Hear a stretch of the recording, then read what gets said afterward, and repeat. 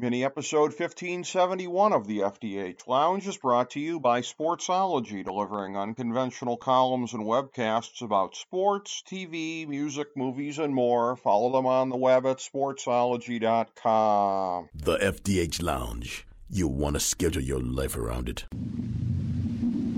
A long time ago, on a gloomy, wet Cleveland spring night, two men stand alone amidst the late-night drizzle.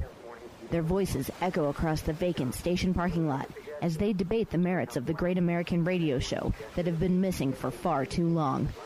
On that night, an idea was born. That idea became the FDH Lounge.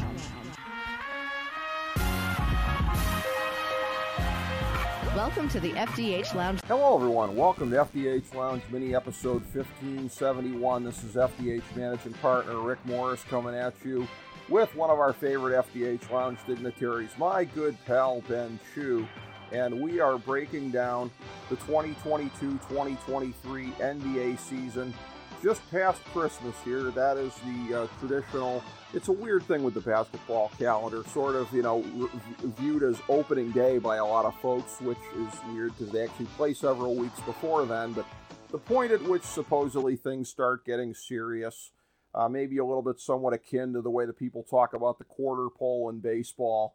But coming out of that, we've had many interesting developments, and FDH Hoops analyst Ben Chu always has his finger on the pulse.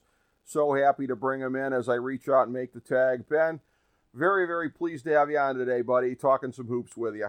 Well, I appreciate it, Rick, as always, and at least hopefully we'll have some more intrigue past the Christmas point in the NBA season.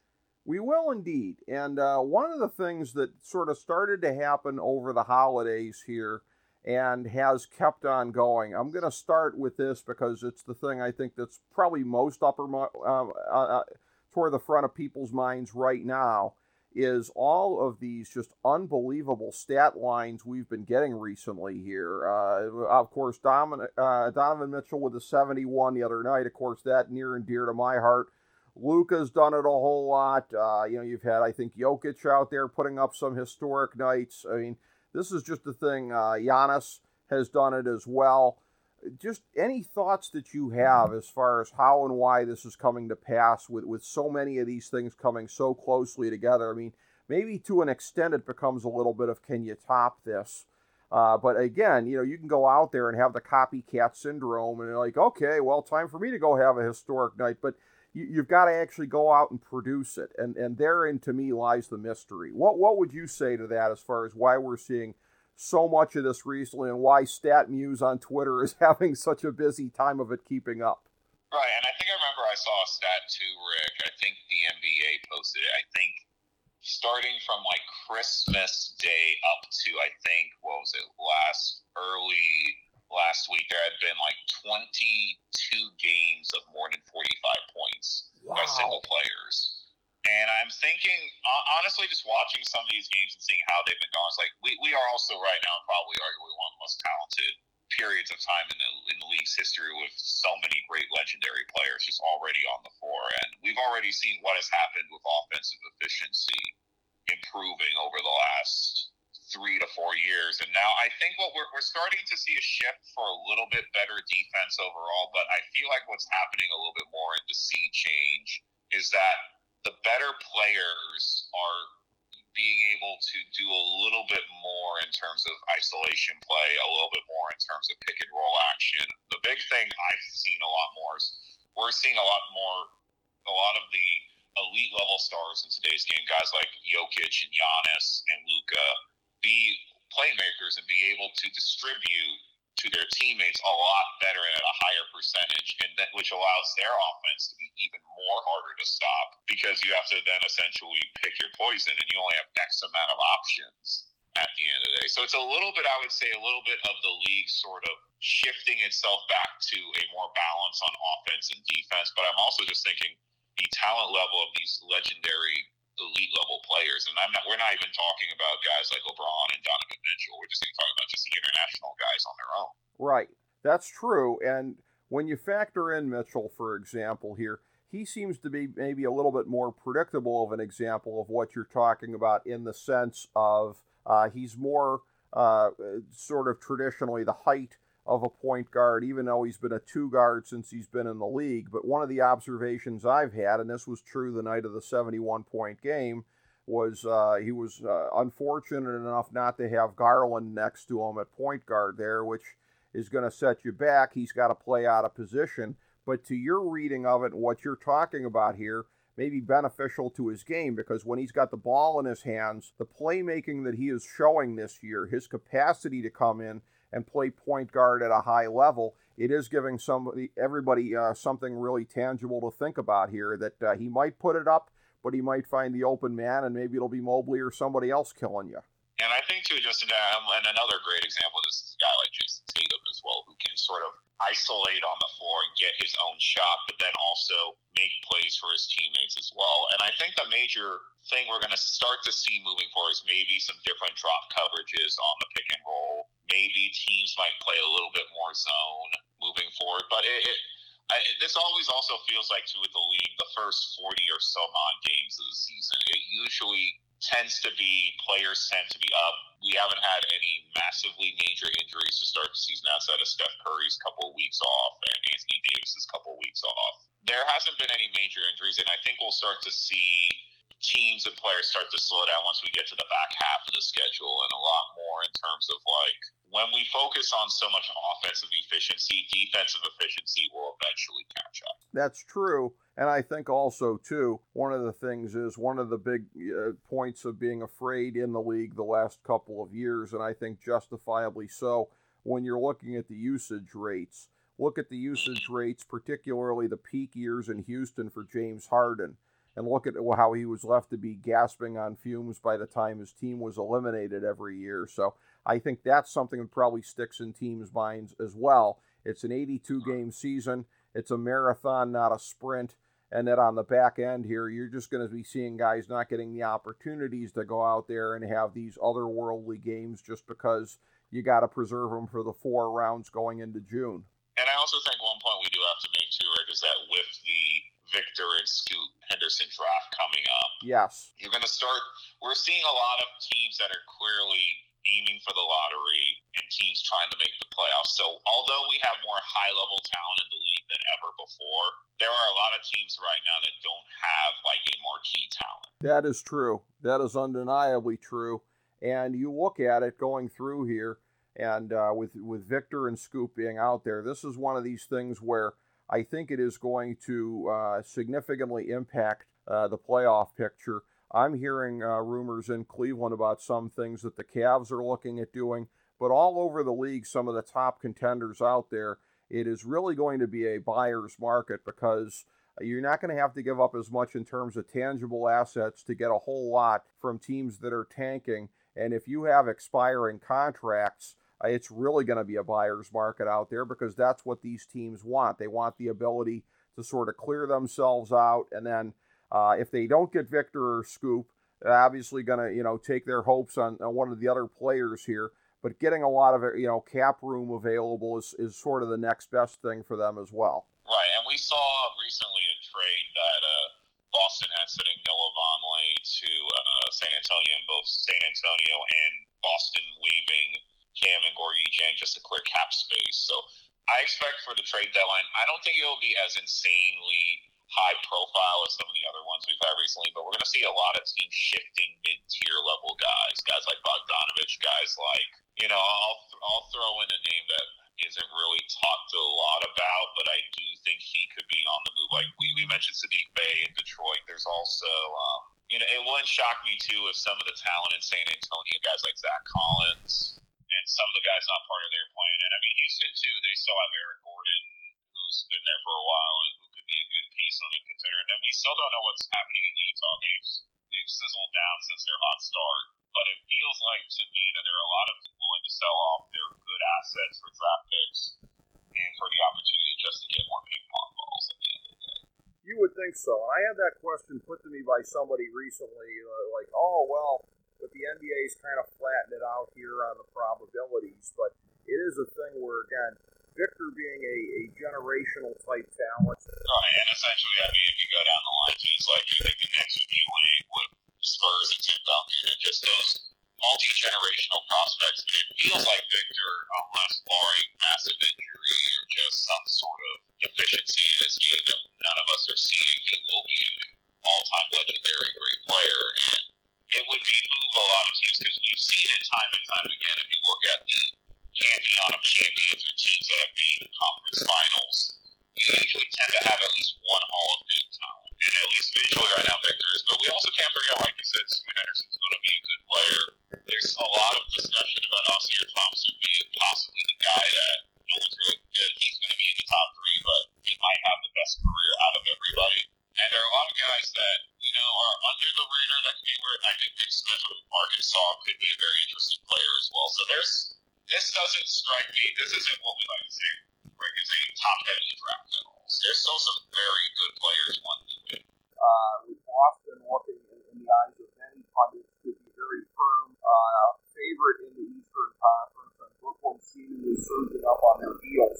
How much credibility do you give either of those two assessments? I mean, they're both very good teams. We all knew that Boston was, let's not forget, they were the Eastern Conference representatives last year in the finals, so they shouldn't shock anyone. The real question I think we had was, how much was that team success? Was that team success plus, was that just team success, or was that just more a little bit of their head coaching as well at that point? But it seems like this year Joe Mazzulla has just kind of stepped in at that point and they've been working well. They've been very balanced. Brogdon's played well.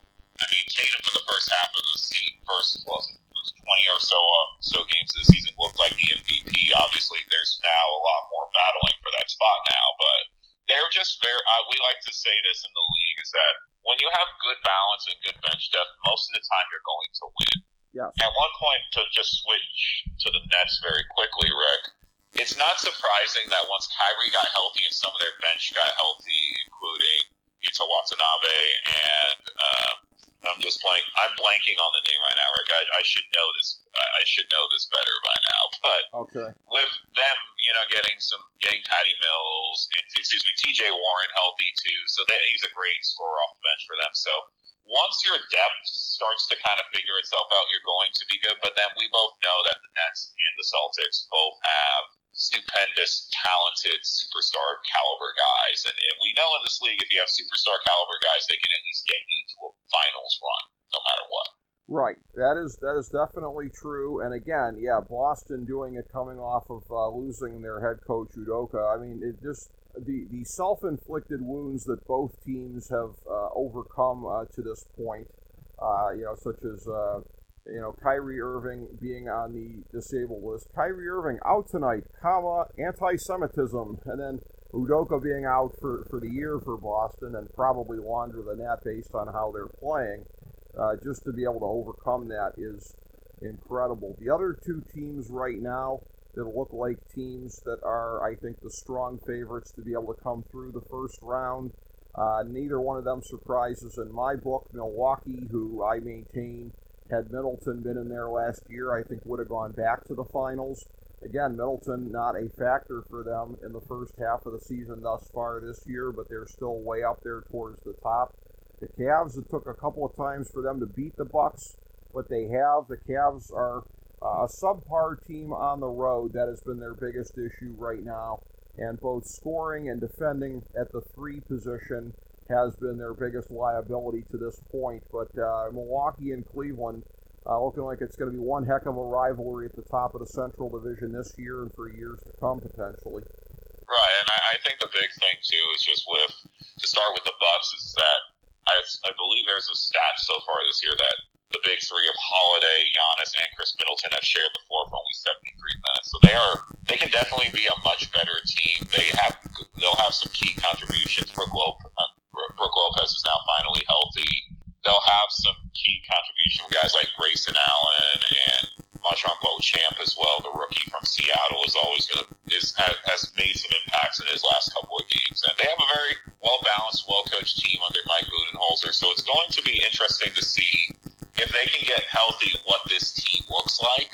Because for now, it just looks like Giannis is just carrying the team on his back and doing the best that he can moving forward. Yep. And the Cavs, I mean, we saw last year they kind of fell off the face of the earth due to all the injuries, but they have plenty of talent, and Donovan Mitchell has been playing like an MVP candidate. And again, another another very good, deep team that will have an opportunity to make a little run in the playoffs, especially if they get certain matchups that tend to fall their way. But the East, I still think, is very top-heavy with 4 or 5, and the 15 that we haven't mentioned yet is Philadelphia, but I've seen them sort of hop-bop from being really good to really bad so often. It's really hard for me to put them as a contender. But if Maxey is healthy and Harden and Embiid can stay on the same page, there definitely should be a force in the Eastern Conference as well. Exactly. And in terms of the Cavs, we've talked, you and I, a lot in recent years about the big player development successes in the league.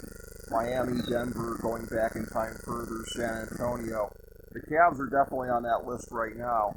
The fact that that this is being asked in a good season for the Cavs, in a very, very good season for the Cavs, the chatter among the fan bases. So when is Dean Wade going to be back in there? That shows you how great they are at player development, Ben Chu.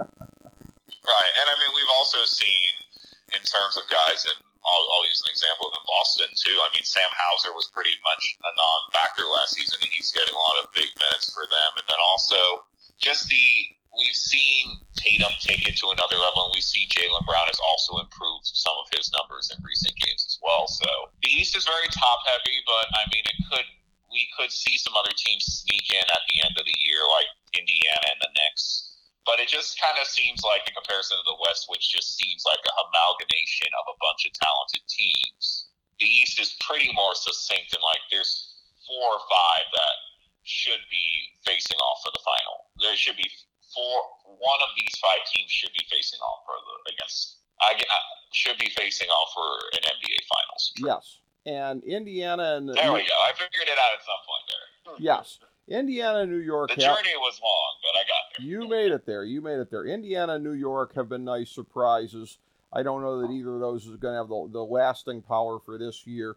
When you're looking at some of the disappointments of the East thus far, 2 of them are in the Southeast, even though they're the top 2 teams in the standings, Miami and Atlanta. Neither one of them is having the kind of season that they hoped for.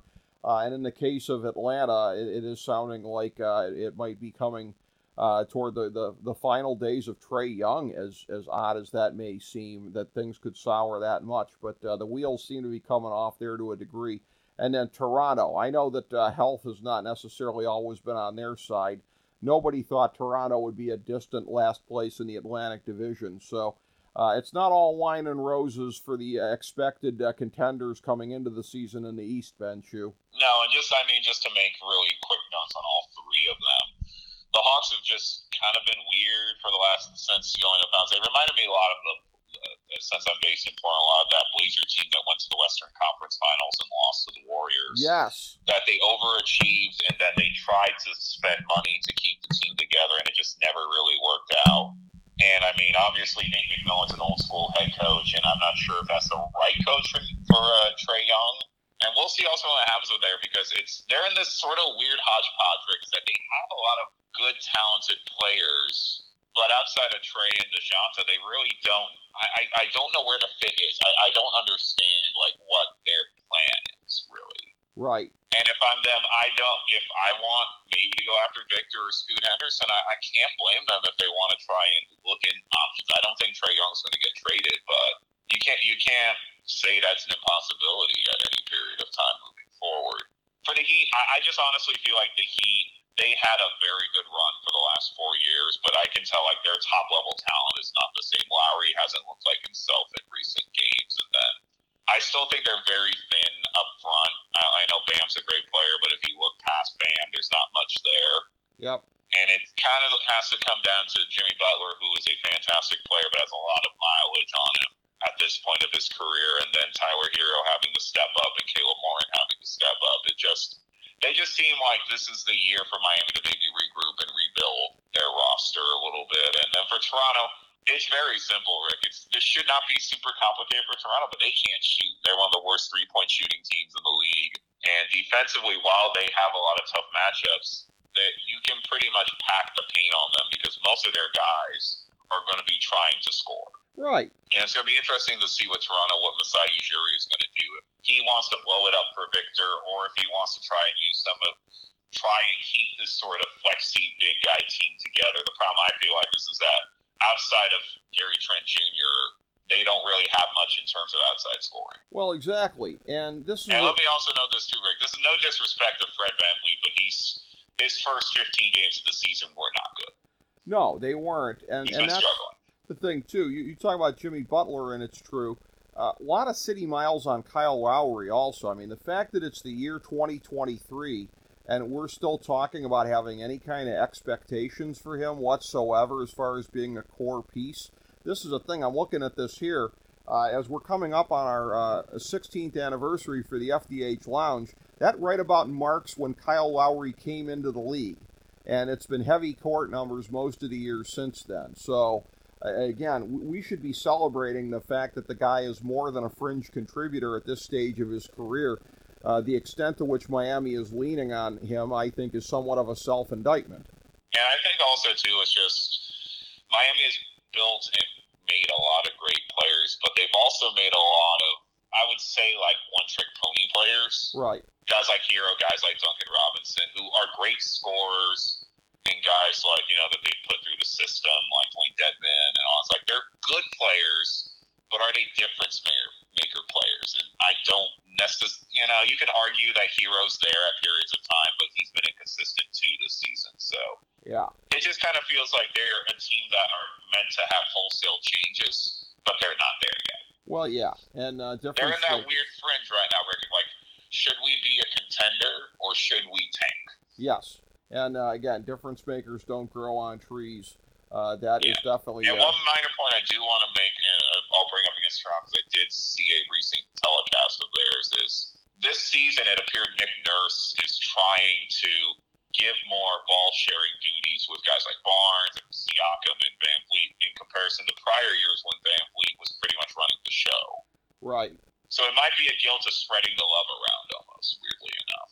Yeah, and that could take some adjustment. I think it's a smart move, particularly when we're talking about... I agree, too. My big issue, again, is their outside shooting is one of the worst in the league right now. So yep, and that's... You're not winning in today's NBA if you're not shooting the three-pointer well. Just going to say, that's death in today's NBA, and that is conversely, how's this for a segue, something that is not an issue as we pivot to the Western Conference. We were just talking about one of the league's great player development stories in Miami, things not going so well for them, things going much better for another of the league's great player development success stories in Denver, as they are lording over the Northwest Division right now as anticipated. Portland getting off to a better start than at least I anticipated. They're hovering right around 500. Utah better than I'd say anybody anticipated. In Minnesota, it's a question of what's the fit looking like with the Twin Towers here.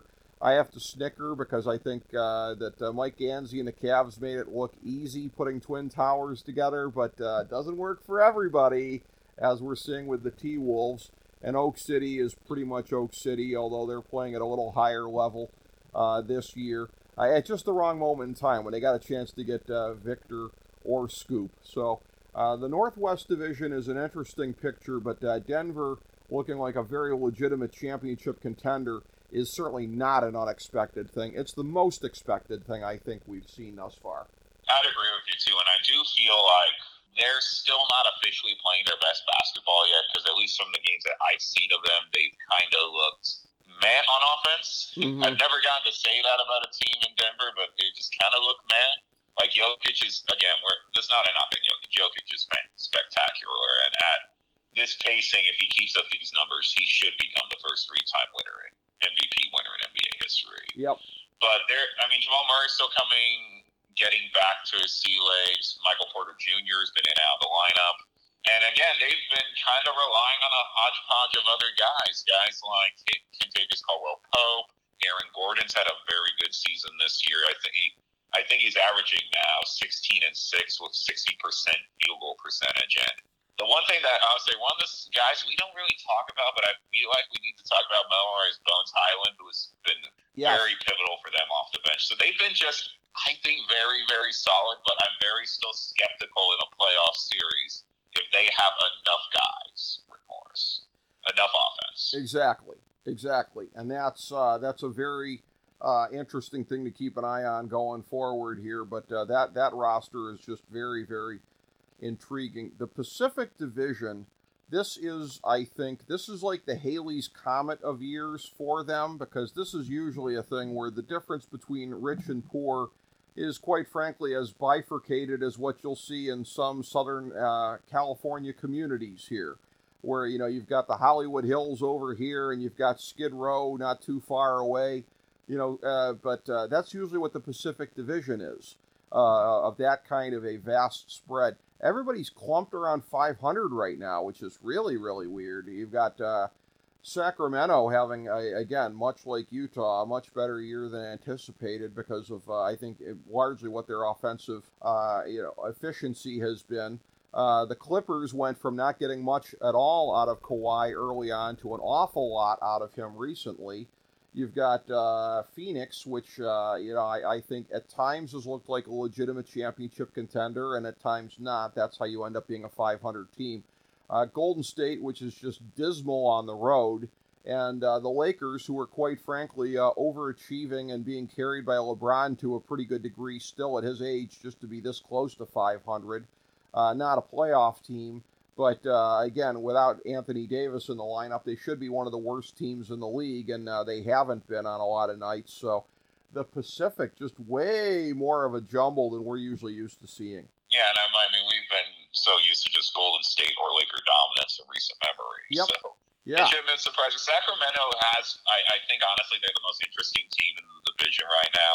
They really didn't make any big major acquisitions in the offseason, but you can just I'll say this, Rick, because we've had a lot of discussions that regarding Mike Brown, but it does feel like to me that Mike Brown is using a lot of the little tricks and tips that the Golden State offense is. De'Aaron Fox has had a very good season. Sabonis should be an all-star at this point. Yep. And it just kind of feels like they're this young, fun team that I always thought they could be, but they've never put it together yet. The Beam team is finally here. But again, it's going to be interesting because you would think of the start that they've gotten that they'd be firmly entrenched in the playoff race, but they are only 4 or 5 games without dropping out of it entirely. So yeah. I don't know where they're ultimately going to stand at the end of the year.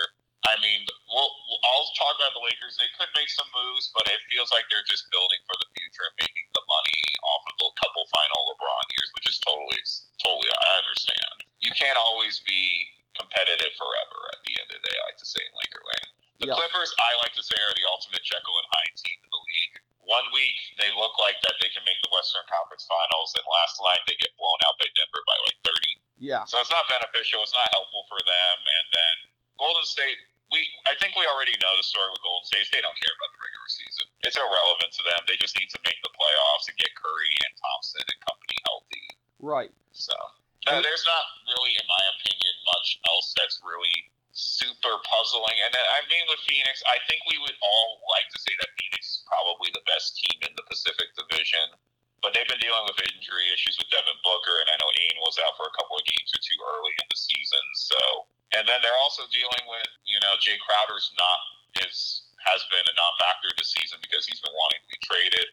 Cam Johnson's been in and out of the lineup. So it's been very bizarre for the Pacific Division. But I think it's still so early to tell, and I don't think we can make any real big, massive changes at this point. In terms of Sacramento, or make any mass declarations at this point, excuse me. You're right about that, that you can't make any declarations right now. Sacramento, you referenced this as far as they're not far from being out of the playoffs altogether at this point. And if you're Sacramento, you almost have to look at it, do you not? Like, this is a slightly affluent man's version of the AFC South or the NFC South. You're only guarantees to win the division. Yeah. And I feel like, too, is that Sacramento actually has a really good, young, fun team. And they've made, even though they've made some comically bad decisions, this team is very good. And it does feel like Mike Brown has learned some of the offensive sets that they've been using. One thing I noticed, too, I remember I watched a clip by the very fantastic YouTube channel Thinking Basketball as he was documenting the improvement of Sacramento's points scoring in the paint. They're doing at least 3 or 4 points higher than they did last season.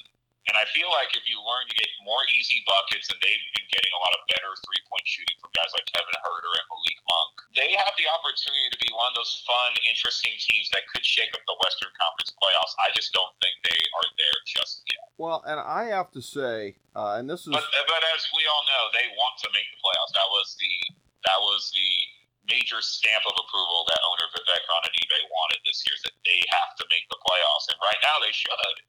It's just, again, you would think the feel-good story that Sacramento is right now, they'd be further up in the standings, and they really are not. Right. Now, and again, they've got a decent amount of, at least a little bit more games in hand than some of the other teams in the Pacific as we record this. As far as it goes with Golden State, for as much as I loathe that franchise, I'm not going to miss a chance here. I'm not going to miss a chance to take a little shot at them here.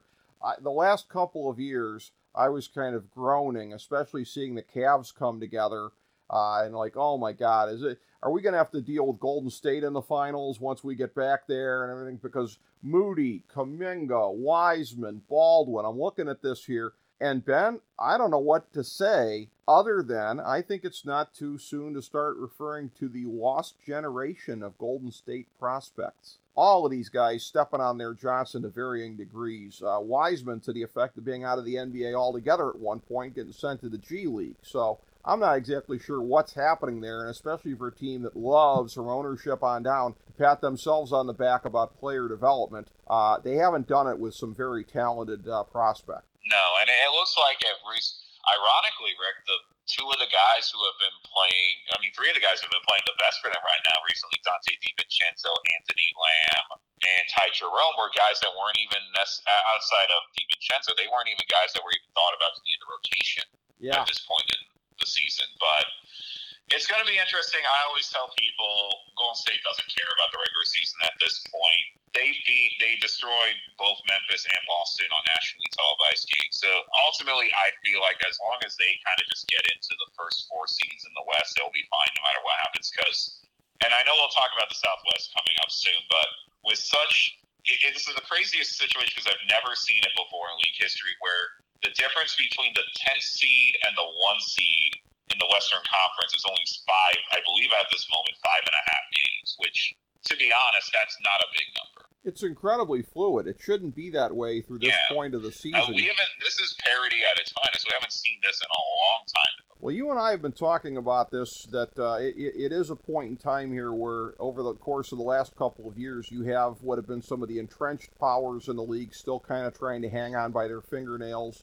You have the new guard up and coming, and it's this overlap period that you're seeing. This is an extreme manifestation of it, the way it's played out over the first half of the season. I don't think it's going to be going that way through the second half of the season. But as far as the new wave of teams here in the Southwest Division, starting a year ago, Memphis firmly planted their flag amongst them.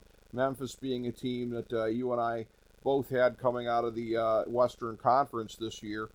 You've got New Orleans. Had we all known that Zion was going to be back and able to play as much as he's been able to go, maybe we wouldn't be as surprised as we are about how they've been going. Dallas, still in that mix the last couple of years. Really ever since the bubble, they've been a legitimate fringe contender in the Western Conference through Luka and whatever pieces they're putting together around him.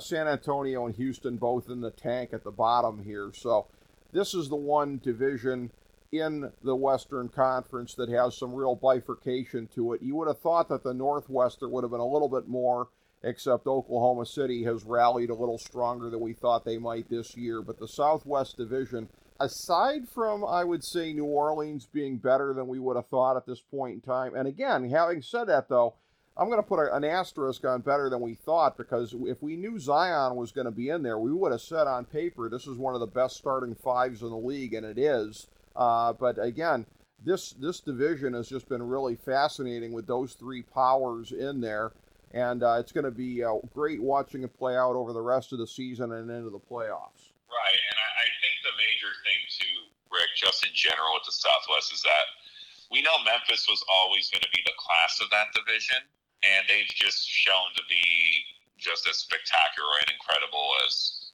previous two. But we've seen the Pelicans, who have been very, they do what they do. I mean, Zion, despite getting injured recently, they've been fantastic. Brandon Ingram's played well when he's been healthy, but it's pretty much the story of, like, if you have Zion on your team, you're going to be a damn good team. And then C.J. McCollum, and their bench is still very good. Guys like Jose Alvarado, Herbert Jones has been good.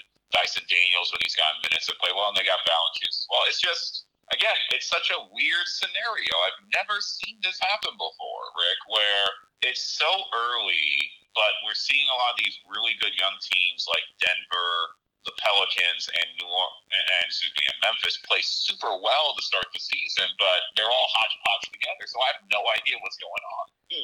No, that's true. That's a very good point. I think a lot of us expected Memphis just to roll through.